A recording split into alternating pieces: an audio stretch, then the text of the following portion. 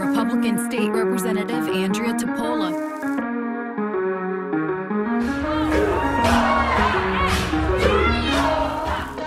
The Honolulu City Council race, Andrea Tupola. She's going to win outright. Hey, what's up everyone? I'm Andrea Tupola and this is your third podcast. I'm excited to do this one because we're going to talk about written plans. Are they missing? Do we have any? We are living in the year 2020 where COVID has hit the world and of course hit the state of Hawaii very hard. And part of succeeding in life is creating a plan. Because if you don't have a plan, or if you fail to plan, then you plan to fail.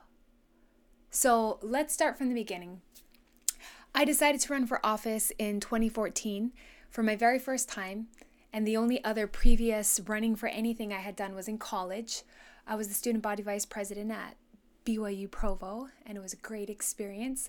And then I did a short mission for my church in Venezuela. I lived over a year there. I learned Spanish fluently, and I also was immersed into a type of socialist government. At the time, Hugo Chavez was the president, and I learned a lot about how philosophies of government can affect entire communities, states, and entire nations. So when I ran for office in 2014, I had started to make a plan in my mind as to why I was going to start getting involved in community and into local politics, because I knew that if I didn't like something, and we live in a country where it allows you to participate, you can engage, whether through voting, whether through advocating at neighborhood board or at state meetings, but we live in a country that allows you to run for office.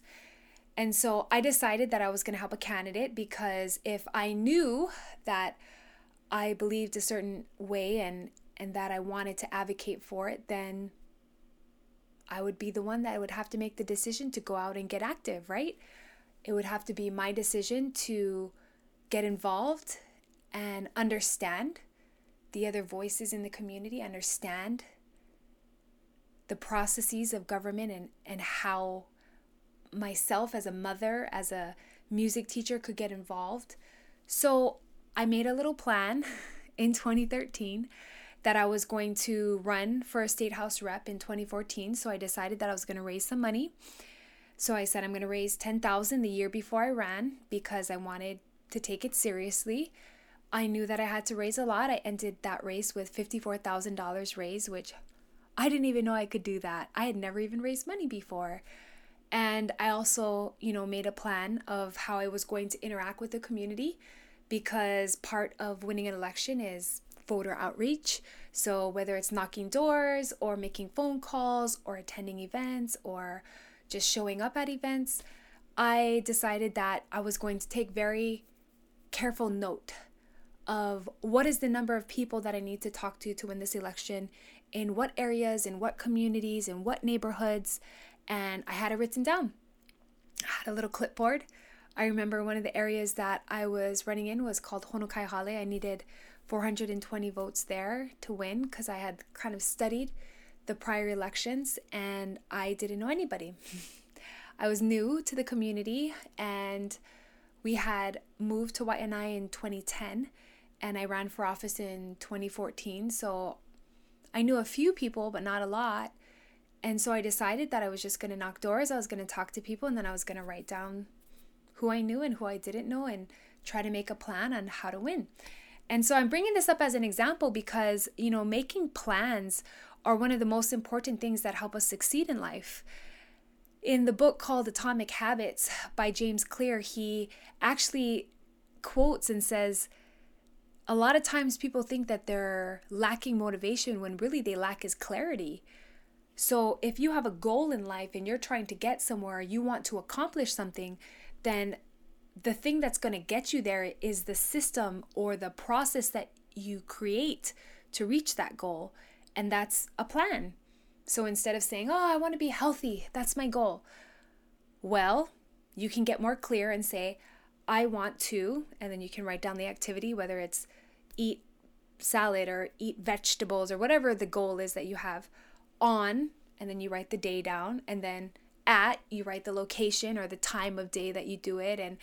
And so the specificity in your plan is what actually allows you to succeed, because the more clear you get on the path that you have to take to get there, the greater success you'll have in reaching that goal. So I bring up this as an example because in the state of Hawaii, as we propelled through this COVID period from March all the way through October, where we are now, how many plans were made? And I'm talking about written plans. So not just, plans that are announced at a press conference or plans in my head. I'm talking about written plans that other people can read and follow. Because an important part of being a leader is making sure that those people who follow you understand what your intentions are, what your motives are, where are you going, and why, and how can we follow, or how can we understand. And as we progressed through, I was watching other states because I wanted to see, were written plans being made. So I read New Jersey's plan, I read New York's, I read Florida's plan that had a lot of specificity for the elderly population. I read Utah's plan, which had a lot of economic stimulus information. So each of the states, as they created these written plans, I'm sure some of them deterred a little, or due to unforeseen circumstances, they had to kind of pivot. But either way, a written plan would be better than no plan. And I looked to see if we were going to have a written one for Hawaii, and there was a group of PowerPoint slides that were released as Hawaii's plan for reopening. And I read through it. Not as much specificity, not as clear how many people convened to create that plan and how many hours were put in to making that plan. And why that's important is because it matters to the people the effort you put in. And I'm not saying you as a government leader, you as an individual. I'm talking about myself. So as a leader, when I put in effort, people in the community can tell. And when I don't put in effort, they can tell. So as our government didn't put in the effort that people were waiting for in a written plan to see how many hours were spent, how many people were consulted or given time to weigh in with their expertise, how many organizations were involved, how the economy and health were worked on together. Because an important thing that, Governor Cuomo had brought up, because New York was hit so hard with the COVID pandemic, was that there was a smarter approach for New York, and that it could not be health or economy. It had to be both. And he said he was convinced that they could do both. And so they laid out a plan. I watched that whole entire press conference too, because I wanted to hear, did he make it? Did someone else write it for him? But it was very clear that he was an integral part in understanding it, because he was able to articulate it. But either way, the important thing for us moving forward is to ask those things of our leaders. Where is the plan? Is it written? Do we see effort? And I help a lot of candidates who are running for office because I believe we need better leaders at every level of government. And it's something important that I go over with them is when they're creating a mailer or even just a Facebook post or email. Can I tell how much effort you put into it? Did you write it in 10 minutes? Or did you really think about the words that you wrote down? Was your message clear? If I only had 5 seconds to look at this mailer or this whatever, would I get who you are and what you're about? And that's my hope for Hawaii, really, is is hoping and helping to elect somebody that can lead our state, where you can see that true effort was given. And maybe it wasn't written down how many hours were spent or how many organizations, but when you see it and when you read a particular document or you see a particular outcome, that you're able to know that the leader cared that much, that he or she was able to put that much effort because they love the people of Hawaii that much. And so, as you determine what goals you have or what paths that you want to take, whether it's with your children or with your family, whether it's academic or nutritional, just remember, making that plan makes a difference. Another good quote from Atomic Habits: you don't rise to the level of your goals, you fall to the level of your systems. So build those systems in such a way that that system can take you through whatever goal you need to reach, because sometimes the system you create can be a path for many different goals because it's so effective, it's so efficient, it's so well thought out.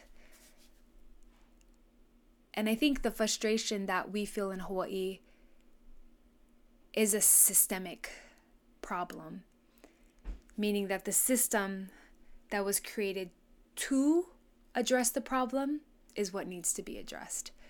Granted, every state has problems, every family has problems, every person has problems. No one is exempt from problems, but it's the systems that are built to address those problems that give us hope, that give us information on what part we play in the system to help achieve the goal. And I think it also helps us to know that the direction that we're going is a direction that we think will be good for the people of Hawaii. Because I deeply believe that future generations are counting on us to create systemic change. And that's where that word systemic comes from, is the system. To create that change so that the outcome can be that more local families are able to afford to live here for generations to come. And there's a lot of different pieces that we need to go through to get there. But I hope that this was helpful to you in regards to your own life and in regards to how I study the issues in government, because I study all the way down to the system level. I want to know how many people are doing this, how many hours, what is the outcome, how long has it been since we evaluated the outcome? Should we look at this again? And instead of changing all the parts, let's change one and see if it changes the outcome. Because at the point we're at, the decisions that are made at the government level affect us all. Whether it's taxation, whether it's the choice of education, whether it's funding, whether it's facilities. And so it's so important for us to actively decide to be a part of it.